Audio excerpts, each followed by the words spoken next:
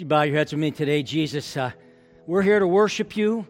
We really don't have anything else to offer to anybody other than you. And so as we have sung songs, as we've talked about the fact that you've given us marvelous light, our eyes were once blind and closed and dark, but now we see. Open our eyes and our hearts today. The word, the music, it's prepared us to listen to see what it is you want to say to us personally. So today, may our hearts not worry about who's not here or who's sitting next to us, but may we let the Spirit of God speak to us and teach us something today, say something to us today so that we can be more like you, Jesus. That is the goal of our life in Jesus' name. Amen. One thing before we get going, thank you folks, that was some good worship. Before we get going, I want to let you know that August 11th is a picnic at the Candace for both of our churches. There's a map out back. They have like 6 acres on the water there. There's baptisms going to be there. Who's on announcements? Roger, you're on announcements? So Roger will be giving a little bit more. You have to fill out a form to be baptized. It's got to be in the week before. So, all right? Are you ready for some love? You know, I often think that you probably couldn't write any songs if you took 2 words out of the English language, baby and love. And so just a little bit of medley for those of you who are around in the 70s, possibly, maybe a little bit into the 80s, just to prep you so you know that all we need is love. Kill all those lights for me and just play this. Some of you got that. I want to know what love is. Love is a battlefield. Some of you got that in there, some of you didn't. How many of you knew Paul Simon in that song that he wrote, he loved me like a rock, that he said, love me like the rock, she loved me like the rock of ages. I never knew that, but now I can't get it out of my head. I was singing it to my wife last night. She told me to shut up. The top of your notes, if you're new to Lifeline, I have a set of sermon notes there. Follow them if you want. Pull out your smartphone. We got, if you go to your smartphone and you go to those 3 little dots, you hit that, you go to live events, it'll pop up. All the notes, all the scriptures, everything are right there also. At the top of your notes there's at least 8 different types of love according to the Greeks or the ancient Greeks. So when you say all you need is love, the question is what kind? That really is the question, because I really do believe it. But here's 8 different kinds of love. The first one you may know, it's eros, which is erotic love. There's philia, which is affectionate love, or Philadelphia, brotherly love. There's familiar love. There's a playful love, obsessive love, an enduring love, a self-love, and what you may know biblically as agape, or selfless love. I do believe the statement, all you need is love. The question is which of those 8 are you going to pick? All of them together, none of them, one of them, whatever it might be. I would like to take a little bit of a look at the world today and talk about 3 kinds of love that you could take a look at with me. We'll get a few examples. We'll take a look into the world. We'll take a look at what is being taught to the young generation that is coming up now in their 30s and on into their 40s. So I have in your notes, choose your love. The first one you might want to choose is what I titled ignorant love. And I didn't put that from a mean perspective. I'm not trying to be mean in any way, shape, or form. I took myself a note next to that says, Evan, be kind. When I say an ignorant love, I'm talking about a naive kind of love. It's the belief that all people will respond positively to my sentimental love if I just love them, and that's the way the rest of the world is. And they're thinking there should be no wars, there should be no fighting, no strife, nothing like that. For those of you in the 70s, Edwin Starr's song War is their theme song. War, good God, Lord, what is it good for? Absolutely nothing. That's their theme song, and that's what they believed. That's about all the entire song ever said. This is kind of the picture of the hippies. The hippies and the peace sign and the whole Woodstock thing. And our generation has our hippies. Some of them have grown up into that, but we have the ones that have this kind of love. It's an ignorant kind of love that just believes everything would be okay if the world would just love. I had something sent to me through one of my daughters, and it was, love is all we need, and it went on and saying, if we could just love as much as we're negative, and I just was like, man, this is perfect. This is what many people believe. And one of the things that you've seen, and one of the things that I've seen, is this kind of love thinks that something, I saw it this week, because these people, they're liberal politicians, they're business owners, they're everywhere, and they believe, you heard it, 9/11 was our fault. What happened on 9/11 was our fault because we're the bullies of the world. And if we would have just been kind to everybody, this would have never happened. And I say that this is ignorant because this takes into no account that there are criminals in the world, everybody. There are people with bad intent, and they would not like to say this, but there's evil in the world because that's a little too spiritual for them. Ignorant love blames the one who has been attacked. You must have done something or it wouldn't have happened. But try attacking them. Try saying something to them. Then that's just, you've crossed over the line, them. They want us to be tolerant of their kind of love. Well, they don't really want to be tolerant of our kind of love. Ignorant love knows very little about sacrificial love because it is so self-centered. They think the same things, they want the same things. You see it all over the media, you see it all over TV, it's all in secular humanism, it's in our schools, it's everywhere. They want the same thing the hippies want. They want free sex. They want free drugs. They want to be free. They want to be left alone. And a good example of this is one of my daughters sent me a little article by an interview with Miley Cyrus. Now, we're not here to pick on Miley Cyrus, all right? Miley Cyrus is who she is, but she has been brought up in what I'm talking about today. There's all kinds of them, male and female out there. Watch out for these three things with them. We need to reach out and reach them. It may frustrate us. Let's not click our tongues at them and just condemn them to hell. Let's reach them like I was reached at age 25. Miley Cyrus, number one, says, why are we trained that love means putting yourself second and those you love first? If you love yourself, then what? You come first, unquote. She has nothing to do with it, and it's just like, they're taught the world revolves around you. Parents, be careful. You're not teaching your children that the world and everything revolves around them. The second thing I want you to watch out for is their sexuality is messed up. I'm really not going to get onto it, but it is all messed up. They don't care about body parts. They don't care about physiology. They don't care. They're going to call whatever they want, and nobody's a male, nobody's a female, we're all whatever itches or whatever, I don't know. And you try to figure it out. Once you figure it out, they got it changed. She is married to Liam, what's his last name? Huh? Hemsworth. She's married. That's the point I want to make.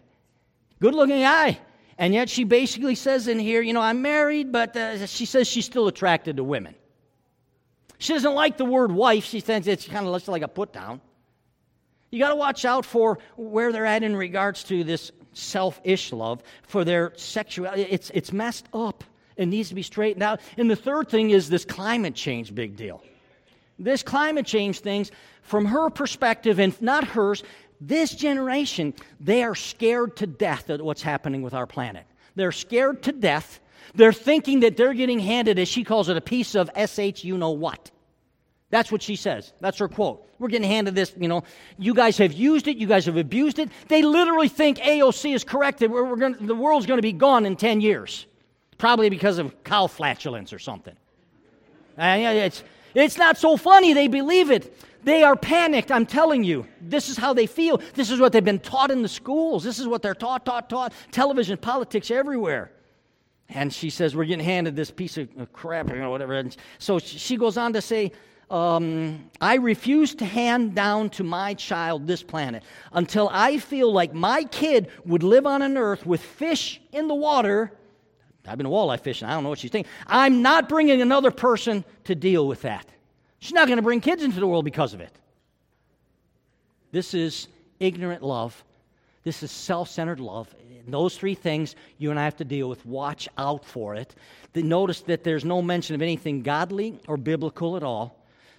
Ignorant love will have nothing to do with any entity that will correct their behavior, stay out of their life, most especially Christianity. The second type of love I'd like to talk to you, other than ignorant love, is what I call cafeteria love. Cafeteria love. It's, you go into the cafeteria, you get the green beans, and you don't really like broccoli, so you stay away from that. You get the mashed potatoes, you bulk up on carbs, You get to choose whatever it is you want. You go into the cafeteria, and cafeteria love says, I'm going to pick and choose what I want to be my love and effect. And here's the thing. They change day to day, hour to hour, whatever it might be.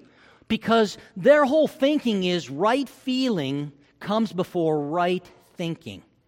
How I feel. And if I feel right, maybe I move towards sex, or maybe I move towards selfishness, or maybe I move towards pleasure, or whatever it might be. I choose what I think love is, and you have to agree with it. After all, I'm free to say what I think love is, and they are. So there's two areas I want to talk to you about. This inside Christianity, and I say that loosely, and this outside Christianity, this cafeteria love. Let's go outside Christianity. Cafeteria love paints biblical values as oppressive and bigoted. And I don't know if you know much about George Barna, Christian who does a lot of stats, and he says this is working. This is working most especially on young Christians because they don't want to appear hateful and they don't want to appear uncool. So they're just kind of blending in and keeping quiet. Who wants to be hated? You know, the outside Christianity, it feels right and it comes before right thinking. They choose what suits them at the time. If they happen to be in school, whether it's young school, middle, college, you really don't have the right to give them an F, heaven help you. If they're failing, they're not doing the work, they're going to find some way. You guys know this. They're going to find some way to get them through. Shoot, when I was a kid, an F was a star, man. I got an F, man. And my buddy, we put people back. They did better because of it. They don't ever want anybody. Cafeteria love would never fail anybody. Never put them back. We kind of try to take ABCs out of it. Let's just give them this, that, or the other, pass, fail, whatever. If they're at work and they're constantly late, it's never their fault. Cafeteria love said, you would never dock me because I'm constantly late. It's always somebody else. It was the train, it was the person in front of you, whatever it is.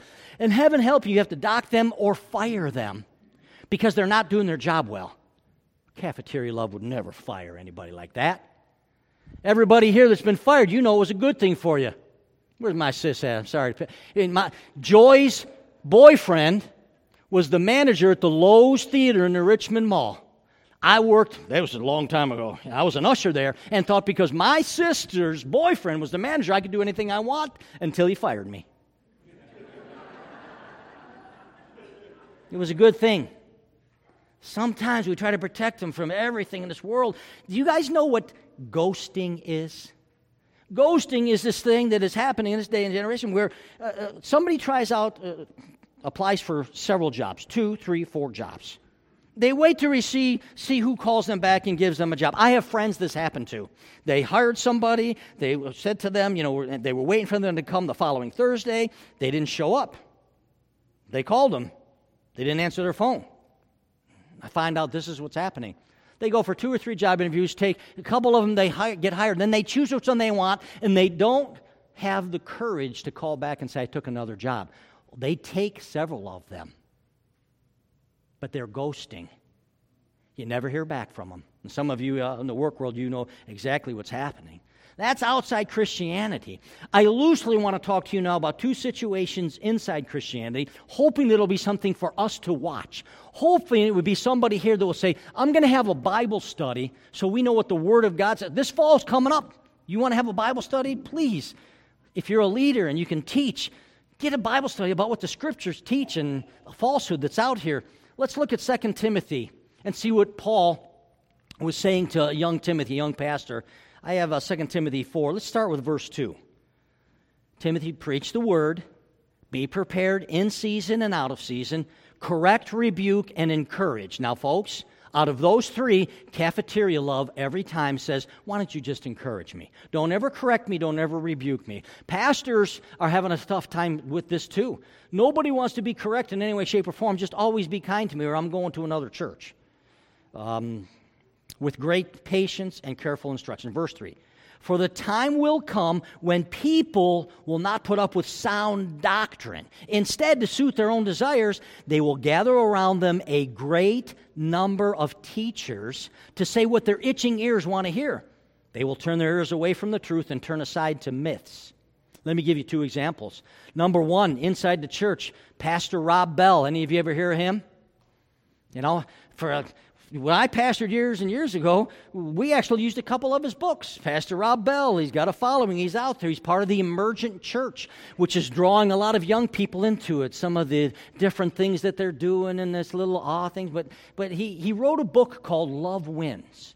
You ought to take a look at it. Don't pay for it. Go to the library. Don't give him no money. Go to the library. Read the book Love Wins. In it, he says a good God would not send people to hell. Therefore, the conclusion in his theology is there's no such a place as hell. Now listen, quote, to what he said. Millions of people believe this, unquote. Does that not sound like verse 3? They're going to gather around them a great number of teachers. Millions of people believe this. Are you going to make a critical decision in your life based on what millions of people say? I mean, you may buy a Sony television because of reviews or something like that, but are you going to let millions of people dictate your eternity and what your theology is going to be? See, their whole thinking is right feeling comes before right thinking. What happens when our emotions read something in the Scriptures that we don't like, something we can't comprehend, something that's hard to digest? We kind of go with the fact that, you know what, we'll just kind of change it a little bit. We'll say it can't really possibly mean that, and we'll head off in a different direction. You know, millions of people say that the best thing for every one of your children is to get a college education. I'm here to let you know, before I went into ministry, I had no college education. A welder for 14 years. There's people here today, college isn't for you. Your kid's not for your kid. Maybe they're going to be a machinist or a welder or a mechanic or whatever it is, and our country's hurting in that regard. Millions of people think it. Don't let it be a critical decision made in your life or your family's life. Millions of people think it, so what? So there's one, Rob Bell, it's Inside Church. Folks, let me give you another one. You may know the mayor, Pete Buttigieg from Indiana, running for president of the United States. He's got a Christianity he calls progressive Christianity.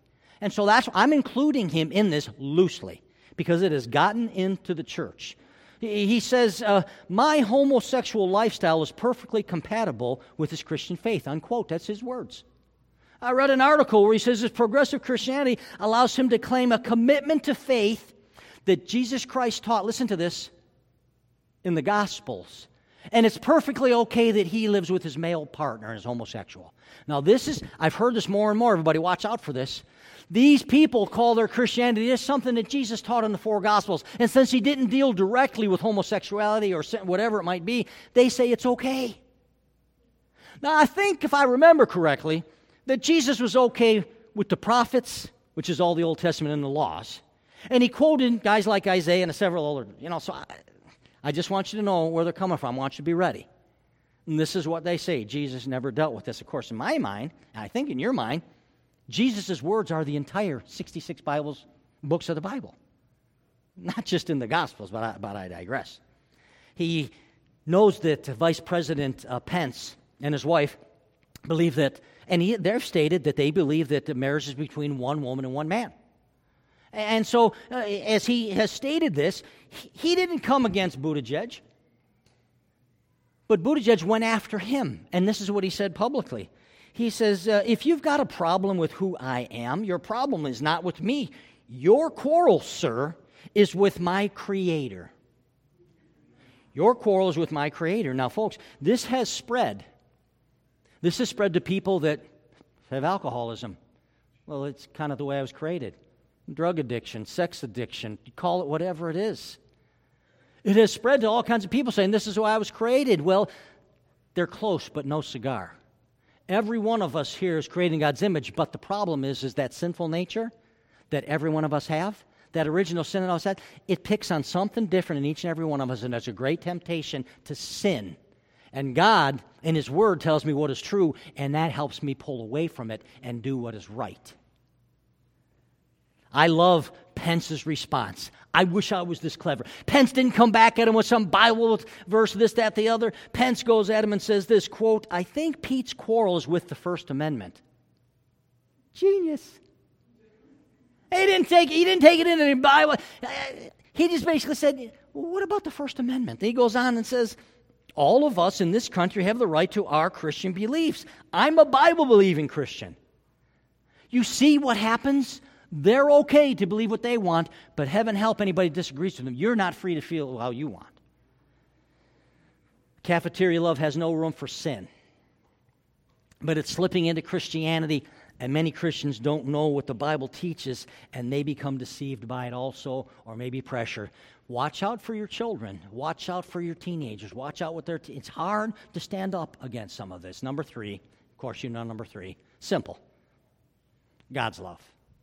God's love is defined as the Bible defines what God's love is. All you need is love, no doubt about it. God's love as defined in the Scriptures. When I find something in the Scriptures, unlike the cafeteria love or the ignorant love, that teaches something that's tough, I don't redefine who God is. I don't go back and because my conscience can't handle it, say who God is or who God isn't. That, my friend, is breaking of one of the 10 Commandments that says, you shall not make God in your image. That is making God in my image. I love this passage of Scripture here. 1 John 4. We could go so many different places. Verse 7.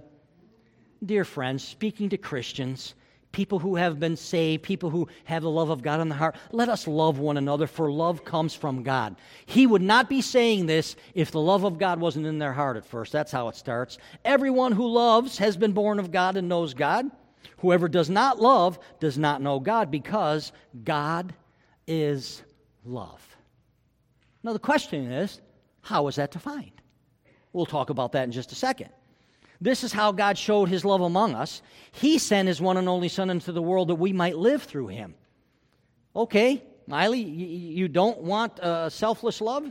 Then don't turn to Christianity, because God the Father sent a sin-free Son to set you free. Read on. This is how God showed His love. Verse 10. This is love, not that we loved God, but that He loved us. We didn't start with us. He sent His Son as an atoning sacrifice for our sin. Love thinks about others that are less than them. Love, God shows us, thinks about others that maybe need a sacrifice to go out of the way for them. As I'm talking to you here today, I'm careful. I don't want to build up an animosity among us against them. Because this passage of Scripture says Jesus died for them. Verse 11, dear friends, since God so loved us, we ought to love one another.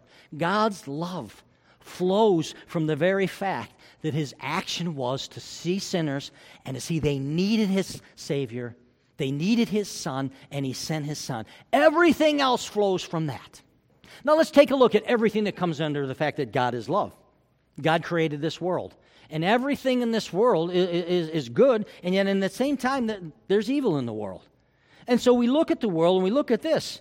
Jesus said, God makes it rain on the righteous and the unrighteous, which is basically says there are people in this world that could care less about God, use His Son's name in vain all the time, and yet they have farms and they're prosperous. They have a business and they're prosperous. They have a family, or they have a husband or a wife, or you name it. They have, and they have, and they have. And God is good. And He tells us, hey, everybody, be good to your enemies. My Father's good to them. It shows you're different. There's something different about you. God's love is good to all kinds of people. But to those who will believe in His Son, God's love becomes His grace, an unmerited favor. For those who would repent, God's love gives them forgiveness. For those who would rebel, the freedom of God says you have the freedom to rebel. But just understand that love dictates that punishment, judgment, and wrath follows rebellion. And that's what Scripture teaches. God says, I discipline those I love. Hebrews 11. What parent doesn't love their children and discipline them? Passage of Scripture we read and continue, we're looking at in Bible study, God, we find out, uses trials and sufferings to refine our faith, to help us know really what it is and what we're about. Those who have cafeteria love or ignorant love, when testings and trials come their way, first thing that is, how could a good God that you say you serve let this happen to me? Trials are useless to them. They serve no purpose. For Christians, God, in His awesomeness, though He doesn't cause them, understands we live in this world, He can take all things and work them together for good to those who love Him. You know that. I know that. This is what He does. We got to be careful when problems come our way that we just don't say God is not a good God anymore. See, for God's love, it has to be the opposite of cafeteria love.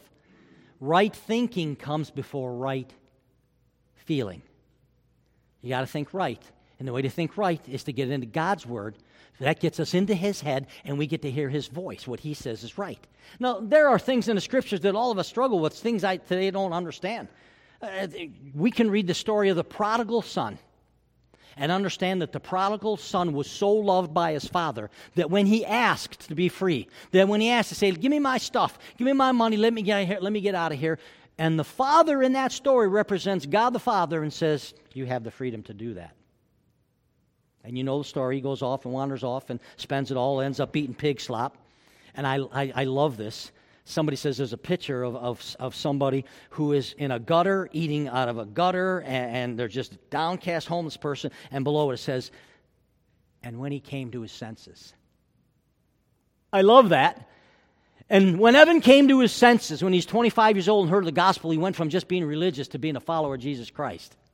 And when he came to his senses, he went back and says, my dad's servants got more than this, man. I'm heading home. I'll just go home as a servant.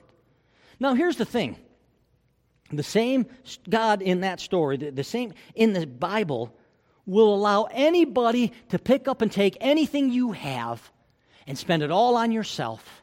And since you don't want to love Him here, He will never force you to love Him forever in eternity. Never. You'll just have your, whatever He defined as hell, because hell is a real place, mentioned by Jesus more than, I think, any individual writer in the Scriptures. Jesus mentioned hell. It's a place. There are stories I don't get. The Bible says, Jacob He loved, Esau He hated. I say, what does He mean by that? Well, you understand the story that Esau was the oldest and didn't think enough of his birthright that he was hungry one day and sold it to his brother for some food. And the Scripture says, though he pleaded with tears, he could not be reconciled. I read Proverbs 29:1, it's in your notes. Whoever remains stiff-necked after many rebukes will suddenly be destroyed without remedy.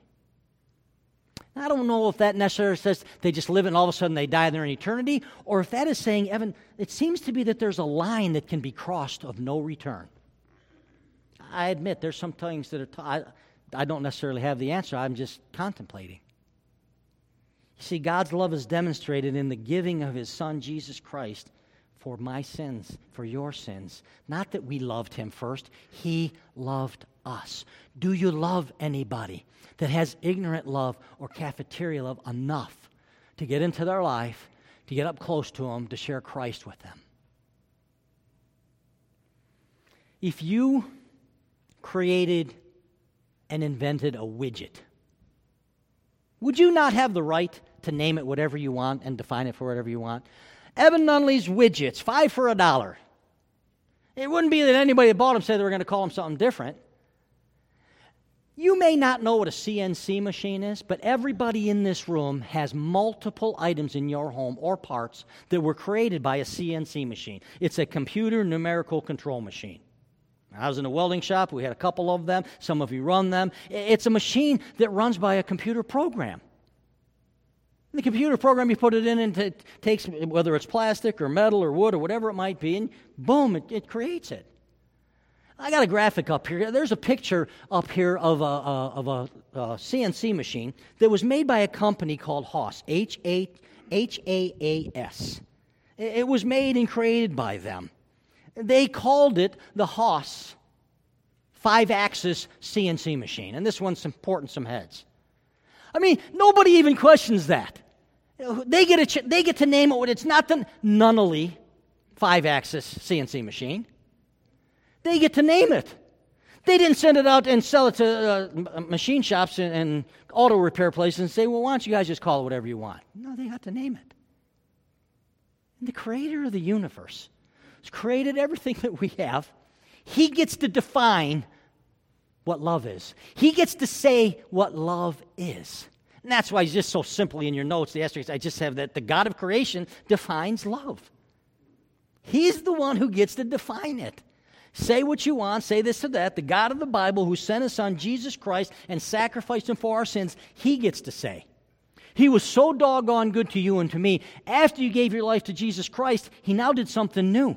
Sitting at the right hand of the Father, he poured out his Holy Spirit. So now, though created in God's image and before as a sinner, now having repented of your sins and having the Spirit of God live inside of you, now you can walk in his image. Now you can walk in a holy life.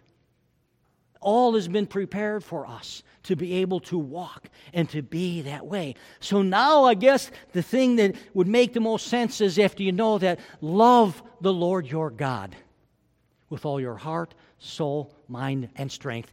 And love your neighbor, whether they have ignorant love or cafeteria love, whatever it might be. And don't walk around saying, but who's my neighbor? Don't walk around saying, who's my neighbor? In your notes at the bottom, I have, we live love.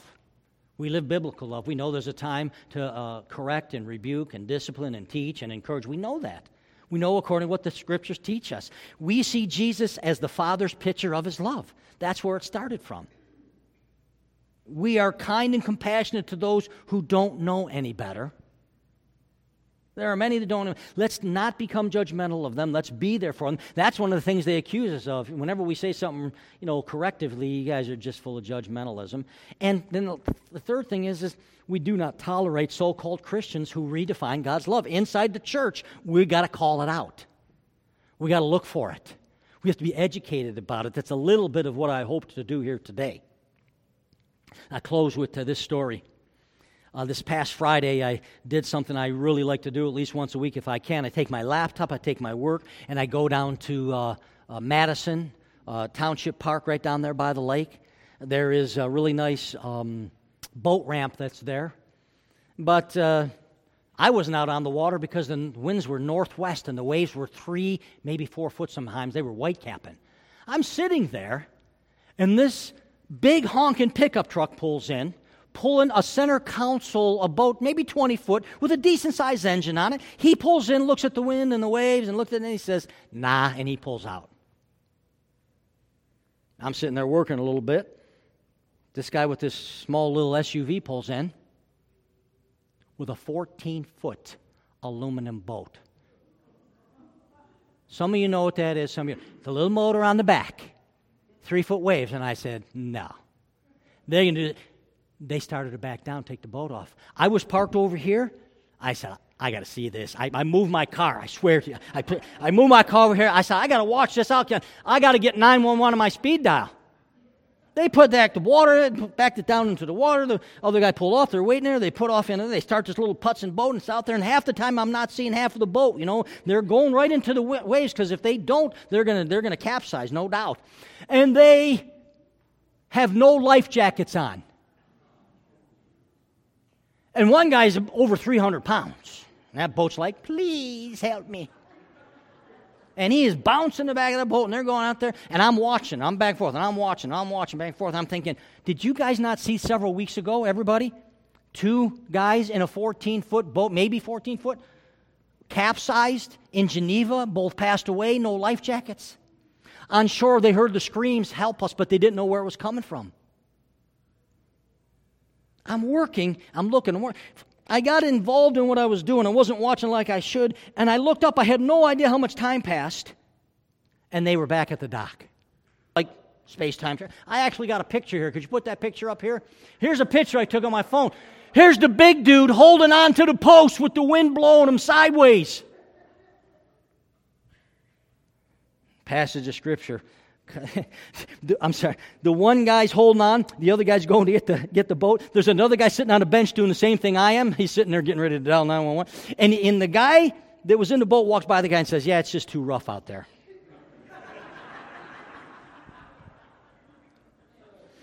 And the thought came to my mind, and when they had come to their senses, right?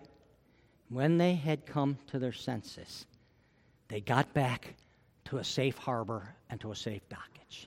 And as I was praying this morning, I had a sense that the Lord was saying, there's some people today, they're out in the water. And Dave, could you just come play for me just for a second? You're out in the world. Maybe it's something you did, maybe it's something you didn't do, but the wind and the wave has been batting against you. It's been against you. It's been pushing against you. I don't know if it's something, like I said, you caused or whatever it is. Today it doesn't matter. The question is, not disrespectfully, are we going to come to our senses?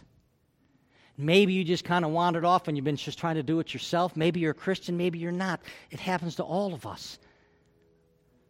We just been trying to do something. There's that one thing. Everything else is good. Maybe this isn't good. And we're just been into the waves, into it. And today, Jesus said, why don't you just come to your senses? Come back to me. Come back to a safe harbor. You may know him, but whatever it is you've been carrying, you've been trying to make the decision like we try to do. And so, could you bow your heads today? Could you close your eyes? And could I just ask those of you here today that's just kind of the place that you feel, could you just reach your hand up to heaven this morning? Right wherever you're at, just reach your hand up to heaven, saying, I just been battling against it. I kind of got to the place where maybe you forgot about Christ, maybe you didn't, but you just want to get back to safe harbor, and you just want to make sure that Jesus says, though you walk through the valley of the shadow of death, don't fear no evil. I'm going to be with you. Go ahead, you can lower your hands today. Jesus, you have the wonderful, amazing characteristic that you can see what's in the hearts of all of the lives of everyone here today. And for each and every one of us, maybe there's somebody here today, they kind of got their life all tied up and they've wandered away from you. Today, they just got to get back to that safe harbor. Maybe there's some Christian here today, somehow or another your Spirit spoke to them and said, you've just been battling the waves, been battling the wind, and it's just like the Spirit of God spoke to you this morning. Come to your senses. Come back home. Come back, be with Christ. Spend time with Him. You've been off and trying to do this yourself and trying to accomplish this. The world may be batting against you. And people today, I'm not saying Jesus is going to solve it, but I'm going to say He's going to be with you. His presence is a powerful, powerful thing. He'll be with you. And maybe for that one here today or two, you got out into the world and it's just battering against you, and you're where you're at, but this you know, you are far from Christ. And you want to come home to a safe harbor. You want to receive that love of the Lord Jesus Christ that comes from forgiveness after repentance. That the Spirit of God will come to live inside of you and help and make you a brand new creation. You ask Him to forgive your sins. You ask Him to come into your heart and your life. You come tell me. My phone number, my cell number, my email is on the back of the program. Contact me this week. I want to talk with you and pray with you. Jesus, today, we bring honor and glory to you in everything we do. We love you in Jesus' name. Amen.